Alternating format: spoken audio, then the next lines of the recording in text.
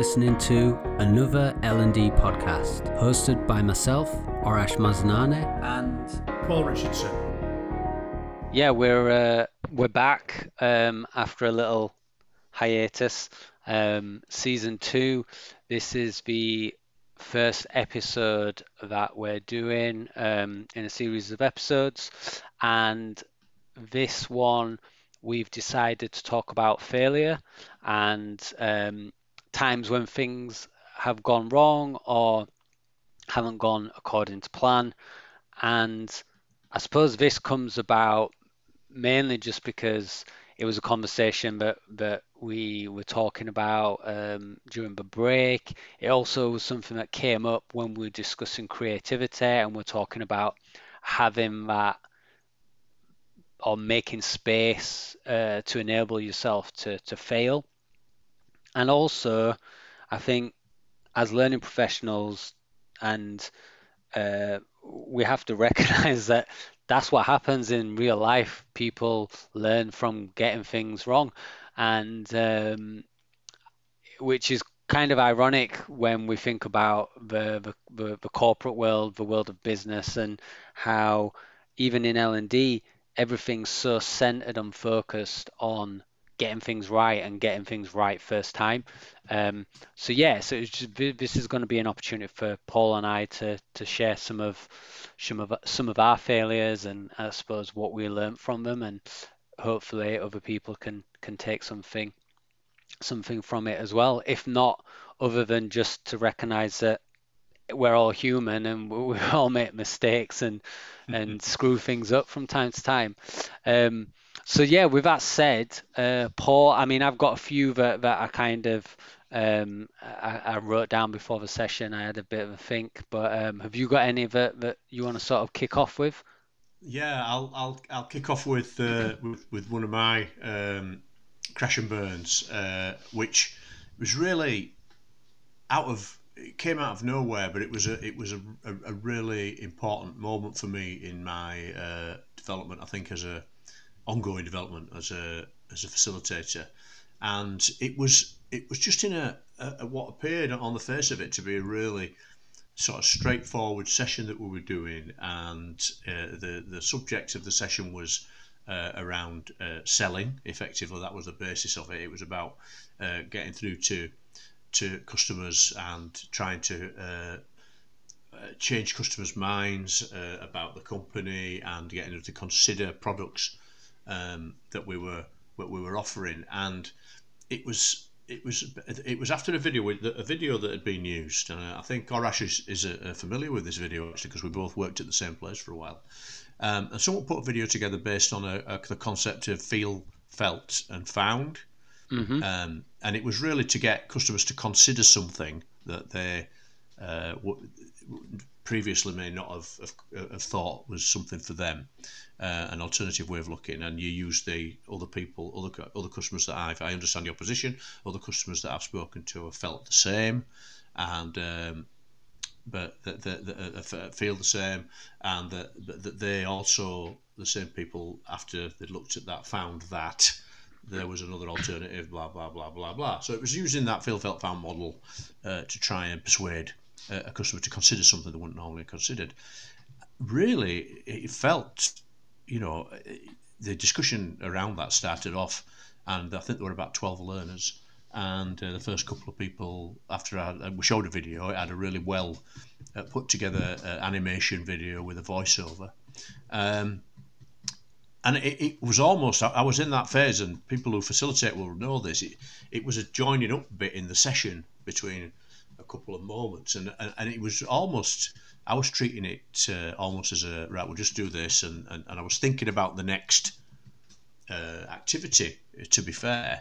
And I just said, so what are our thoughts and feelings on that? And a couple of people said, yeah, get it, yeah. And then about the third person to speak absolutely went off on one about it, and just tried to really attack.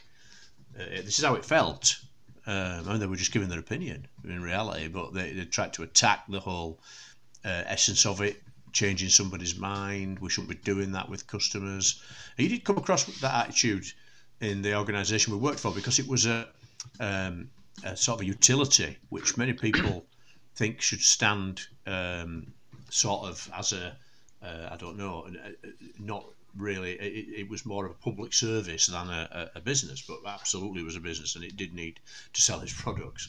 But this person was coming very much from a point of view that if people were effectively saying no, we shouldn't try and persuade them to look at something differently, and it just descended into a very acrimonious between people in the group discussion, and it just had an awful feel to it. And that the learning for the day, the course that was on, and this is back in the days when you did 7 hours sometimes of training in a day with a group, just absolutely ended at that point. There was, after that, the atmosphere in the room had been decimated, and I'm not exaggerating in saying that there was just an awful atmosphere in the room, and people were being to try and make a point about how they felt about what had been said in that session. People were then using other answers as I was trying to make my way through the material in the session to try and sort of double down on that point. So there were a couple of things that came from that for me, which is, I took my eye off the ball. I was thinking about the next thing and treating a part of the session, because it had previously worked in this particular way, that would be what happened. And it was something, the thing on Ashwood, it was something and nothing in my mind, but it just taught me, that moment taught me that some part of a session that you may feel is mundane and just a sort of a passing part of it, to somebody it could be the most important moment in the whole session. And I wasn't ready for it. I wasn't on the balls of my feet. I was getting ready to click the slide to the next thing, as it was in that session, and it caught me completely, and I completely failed to get a grip and was on the back foot from then on. And I didn't, as I look back and reflect on it, there were lots of things I could have done which I didn't do, because I was so surprised and taken aback by the speed of the descent into acrimony, really, in that session. And I was asked in a recent interview to describe, what would I do when things went wrong. And what I tend to do, if I'm honest with that, is I don't actually describe what I did in that situation. I use that situation as my example of what can go wrong. But what I do is I say that when I'm having that discussion, I use that, but and say what I would have done as what I actually did. So that's, it was a chastening moment for me, and probably in terms of a session going wrong, my biggest failure. And what would you have done on reflection now? My response to this is, and I'm really laying my cards on the table here, but I almost laughed at the ferocity, because it was so. I mean, it was that. I wasn't laughing out loud in a sense. It was that's what we do as humans sometimes in response to a really unexpected thing, isn't it? You sort of go, whoa, and that's what I did, and that poured fuel onto it, and in later discussion, that it came out that the person thought that I was laughing at what they were saying. So I tried to sort of humour the way around it.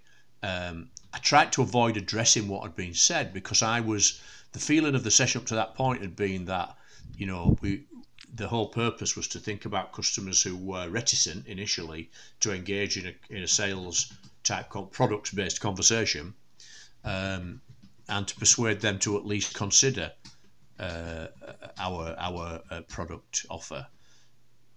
I'd not considered the possibility, and you may say this is ridiculously naive, But it didn't feel like the issue that we shouldn't do this at all was on the table at that point. It felt like we'd moved on from that. Was maybe a third of the way, probably a bit more actually, maybe 2/3 of the way through the session. It's a while ago now, and so I had to drag myself. Well, I mean, I failed, so I didn't get this right. It did ruin the session, certainly from my point of view.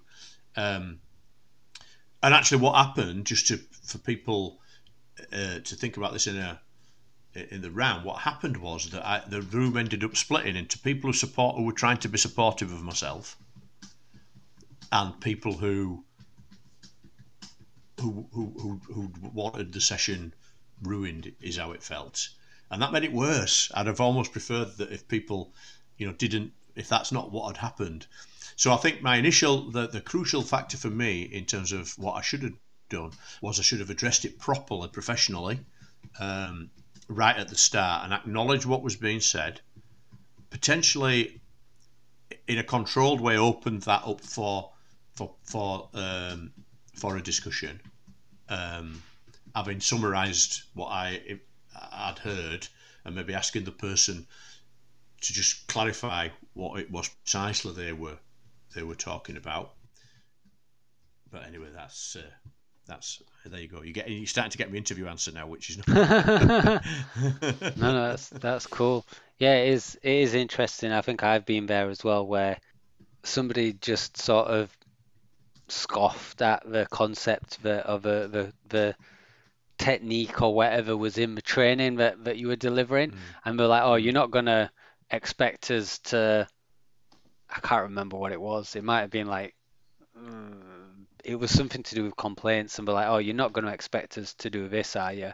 And I knew that was coming up. They were watching some videos, and they sort of like put two and two together and came to that conclusion and scoffed. I mean, in the end, it wasn't it wasn't as their reaction wasn't as bad as what I anticipated it was, but I think they definitely weren't bought into it, is what I would say. No, that's interesting. I think for me there was a few that I wrote down. I think probably one of the ones when I look back on and maybe sort of think a little bit, or think really, or I'm not embarrassed about, but just a bit, oh, I was so naive and at the time sort of thing, was there was a piece of e-learning that I was working on, and I didn't solely work on it, but it was sort of, I did a bit on it and then passed it on to someone else who kind of finished it off. And it was early on in my career where e-learning was everything. So it was something that I was really good at, and it was also something that I say really good at in terms of making it look cool and do cool stuff. And there was a piece of learning that came. It was a colleague that originally had it, that was involved in like the proposal stage and kind of getting everything sort of off the ground, so to speak. And then it was passed to me, and it wasn't really a big piece. Essentially what was happening, as Paul talked about earlier, was when we were at the utility company, there was a piece of learning that needed to go out around essentially telling customers what the cheapest tariff would be for their utilities. And I think it was something that had come via the regulator that we had to start doing. And I remember the learning. I don't know if it was the original designer that had the idea to start off with and passed that idea on to me, and I kind of ran with it. And what we ended up doing was, it was a bit like a comic strip. So essentially there was like a conversation between a customer and a sort of customer service advisor, and it played out on the screen as a comic strip, and I think you clicked on various different things to access information. So I mean, it was from what I remember, a glorified ClickNext e-learning tarted up though to make it look nice and like a comic strip. And I remember I'd kind of fleshed it out and started actually building it in the authoring tool and then passing it on to somebody else, and they'd kind of finished it off. And I know that they'd made it even more bold by adding loads of sort of effects to things. So there's like built a bit like PowerPoint, how you can add different effects, so you can have like text kind of float in or whatever, all those kind of. So they'd gone a bit wild with the effects, maybe a bit overboard, and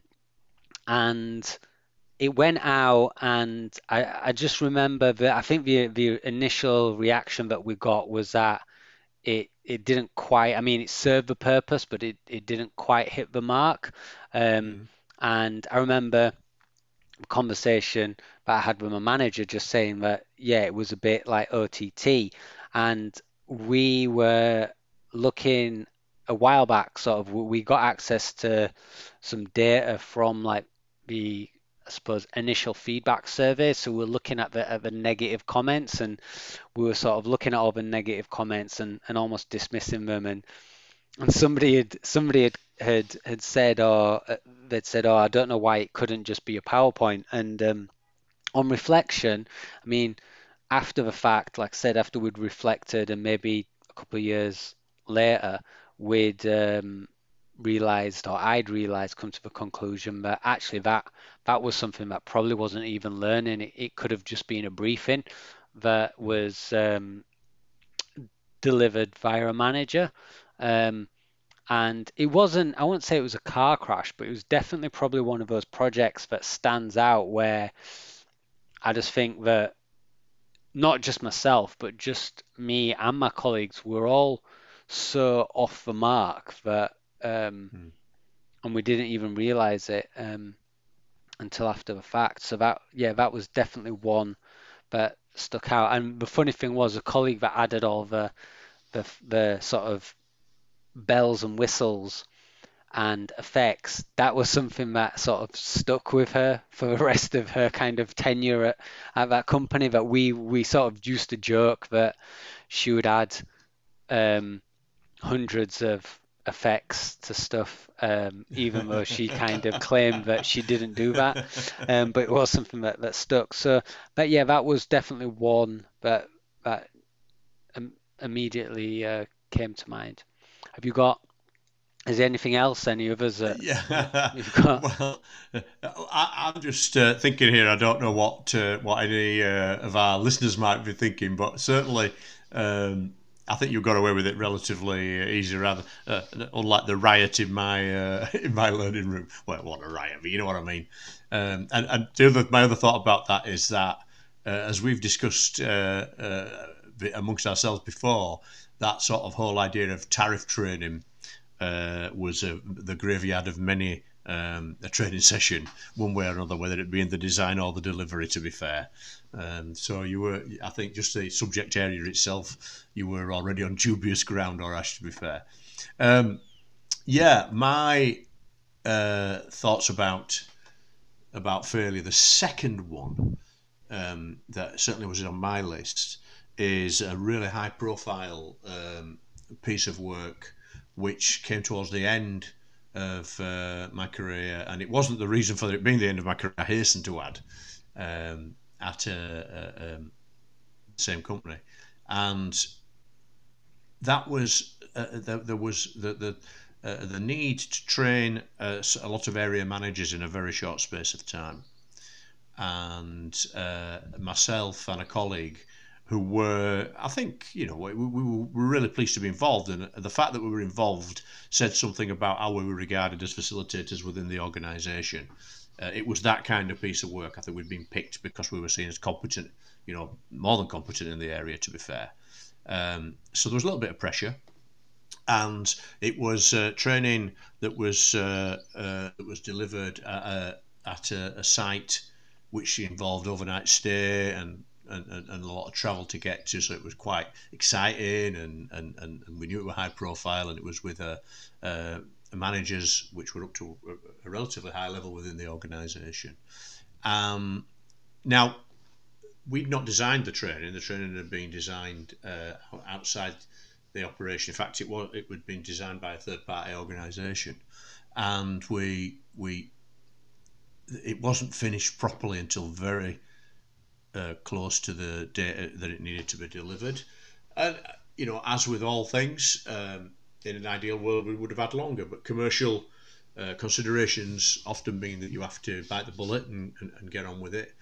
But in the session itself, I was taking the lead, and my colleague was going to come in and pick up. It was a co-facilitated piece, and there was a briefing before we started the training, and I should have picked up before the briefing was hard work for the senior manager who was running it, and it was clear that the senior manager didn't have the answer to a lot of questions that the attendees, the learners, potentially had about the change that was taking place, and the training we were going to give was obviously related to that change.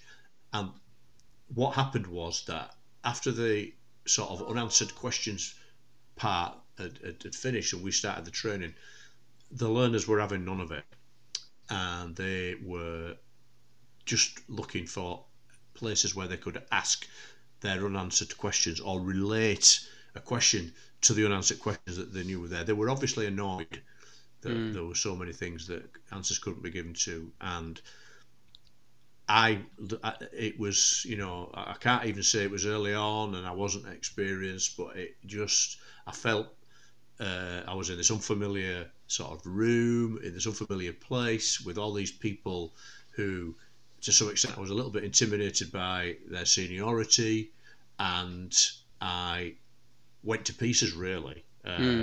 Not visibly, I don't think, but certainly mentally.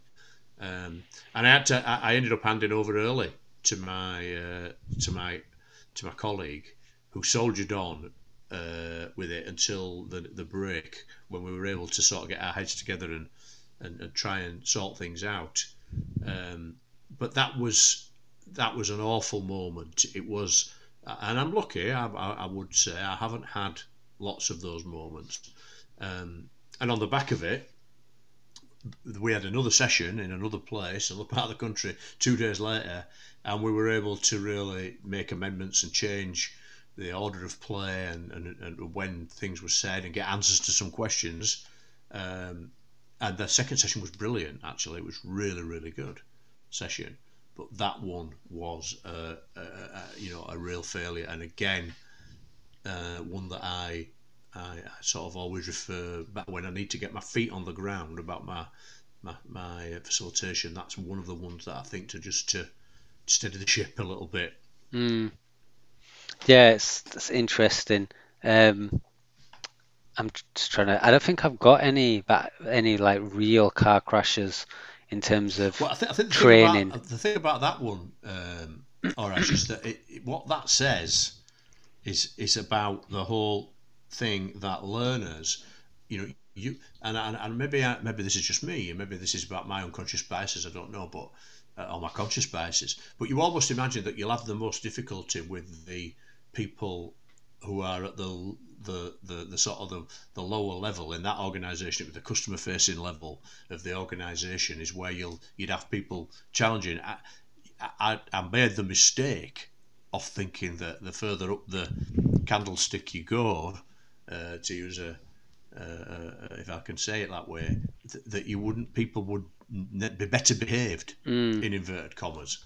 But people were feeling under pressure. There were redundancies were in the air. This was big changes to people, the way people were going to be working going forward. If some people were moving areas, and their behaviours, were exactly what you would expect from anybody when you think about it. That was where, in terms of the personal responsibility for that, that's where my failure, what I'd failed to anticipate, that people's behaviours, regardless of what level they are in an organisation, can be really affected by the mindset that they've got with respect to a change that's taking place. No, absolutely.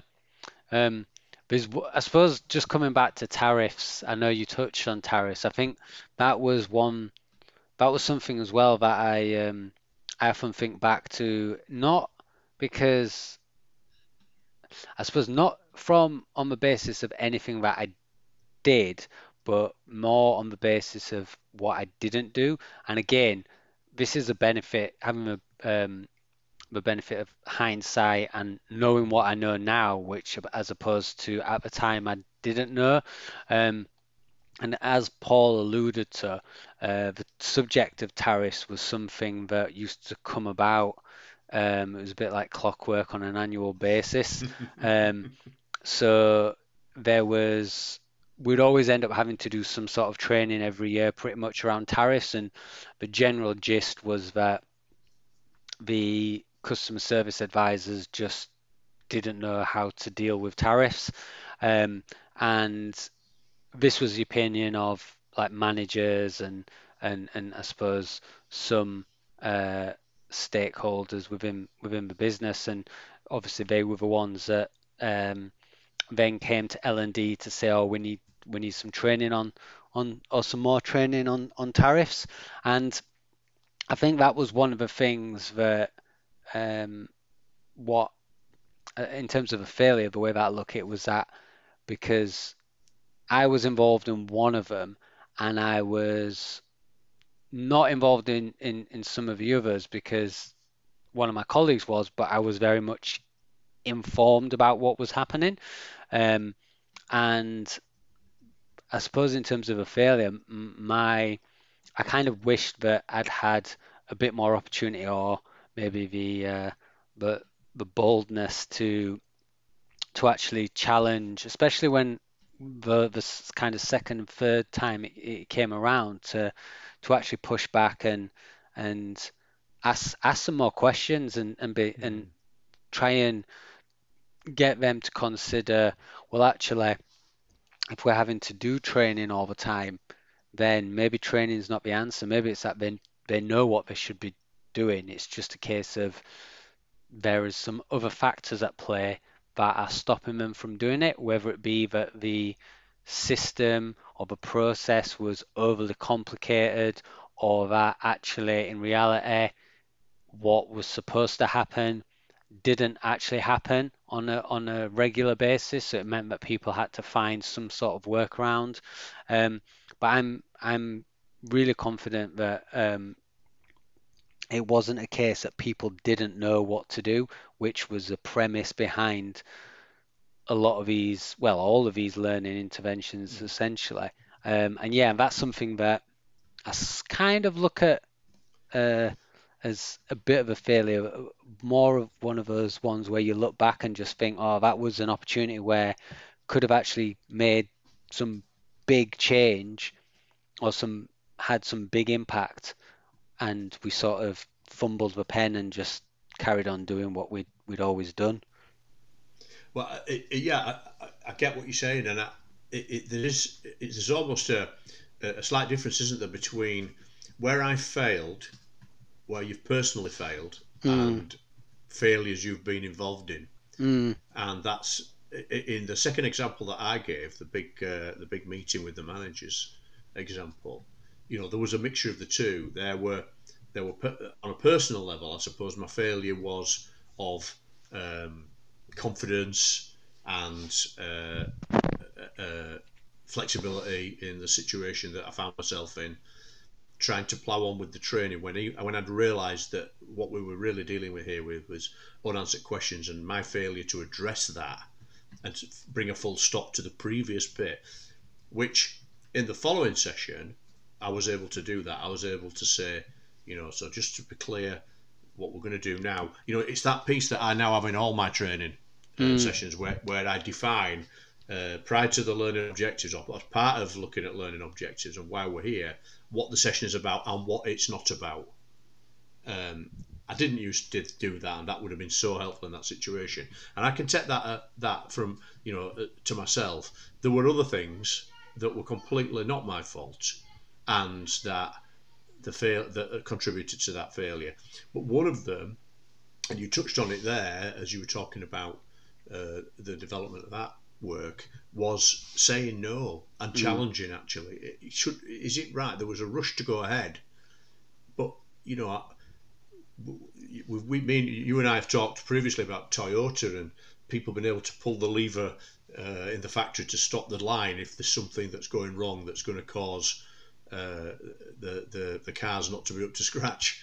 And we didn't have that lever, and we should have had that lever, and we could have, for the sake of half of the managers were in that meeting, and their experience of that change was indelibly affected by the fact that we were not ready to deliver. We'd not thought through, and we were not ready to deliver that training. It was too rushed, and it would have been much better to have pulled the plug on that, put it back a week, done the other session, and then gone to that session.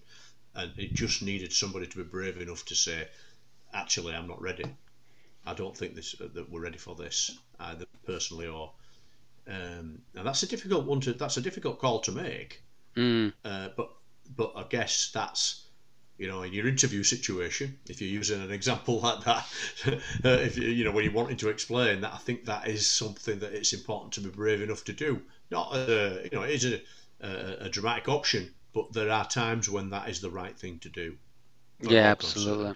And I would do it now. I'd be much more willing to do it now. Well, yeah, I think sometimes, like you said, you need to live through those experiences in order to learn from them, and I think that's why, like, having those failures and sometimes I guess one of the things I just want to throw out there is that quite often people, when you say the word failure, they think of, as you put it at the beginning of this episode, like a crash and burn, like some spectacular event going wrong or thing that's so wide of a mark. But I suppose in reality, failures aren't always like that. Sometimes they could just be a bit like a wet fart, where something just doesn't really, it's not bad, but it just doesn't land in the way that you expected, or something just isn't quite right. So it's not this big car crash, so to speak, which people often think about when you talk about failures, but sometimes they can just be things that aren't spectacular or quite mundane, and in a case where they're just wide of the mark, and in essence that's still a failure, and those are sometimes the things that you equally learn a lot from.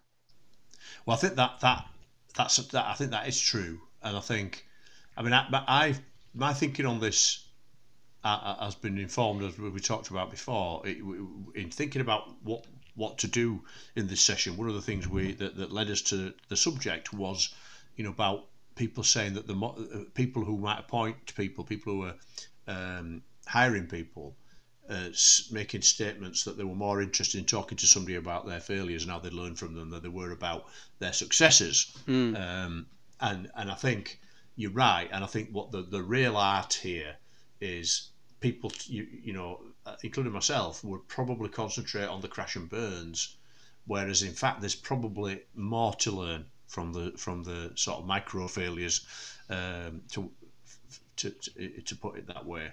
But you can learn from both. Oh yeah, absolutely. The ones that stick in your mind, the ones that are more easily brought to mind for me, are the crash and burns. But actually, if I think about the things that I needed to put right in order to avoid those, personally, that I was accountable for, then those same things were probably impacting several sort of things that didn't work elsewhere, actually. And in putting them right, I was solving a lot more problems than I was probably conscious of, to be fair.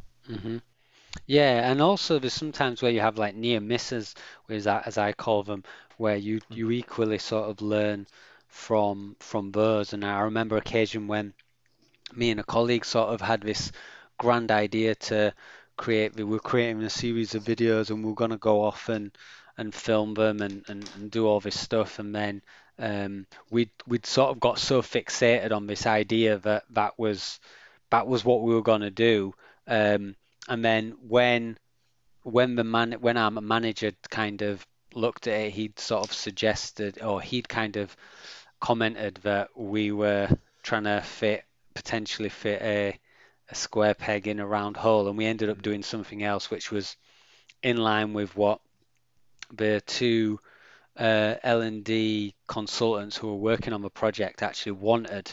And I mean, what we ended up with was all right. I'm still not convinced that it was it was necessarily the best solution, but I think the outcome in the end was right. And yeah, that was one of those ones where potentially it could have been a spectacular car crash, but we learned from it in a slightly different way by somebody kind of just stepping in and just slightly adjusting our kind of trajectory. I think that is, I absolutely think that's on the money. And do you know, it relates to something we've talked about before on a previous episode on creativity, because what that person was doing was actually saying to you, yes and, wasn't it? And you ended up with something different, but you got there through the yes and process. And I think it's worth pointing out the importance of failure in the creative process as well. You know, there's always the old T-shirt. I think it was Chumbawamba the Leeds band Chumbawamba used to have a T-shirt that said, "No one's completely useless. You can always act as a bad example." And that failures are like that as well. They are often sort of just a point along the road towards creating something really good. And you've got to you need to keep in your toolbox for that reason. I would say. Yeah, absolutely. I think that kind of ties in nicely with what we were talking about, like you said, on the creativity side of things. So yeah, I think that sort of wraps up the failures that we had quite nicely. You can find me at Orash Mazanane on Twitter and Orash Rezai Mazanane on LinkedIn. And you can find me on LinkedIn by searching Paul Richardson. Thanks for listening.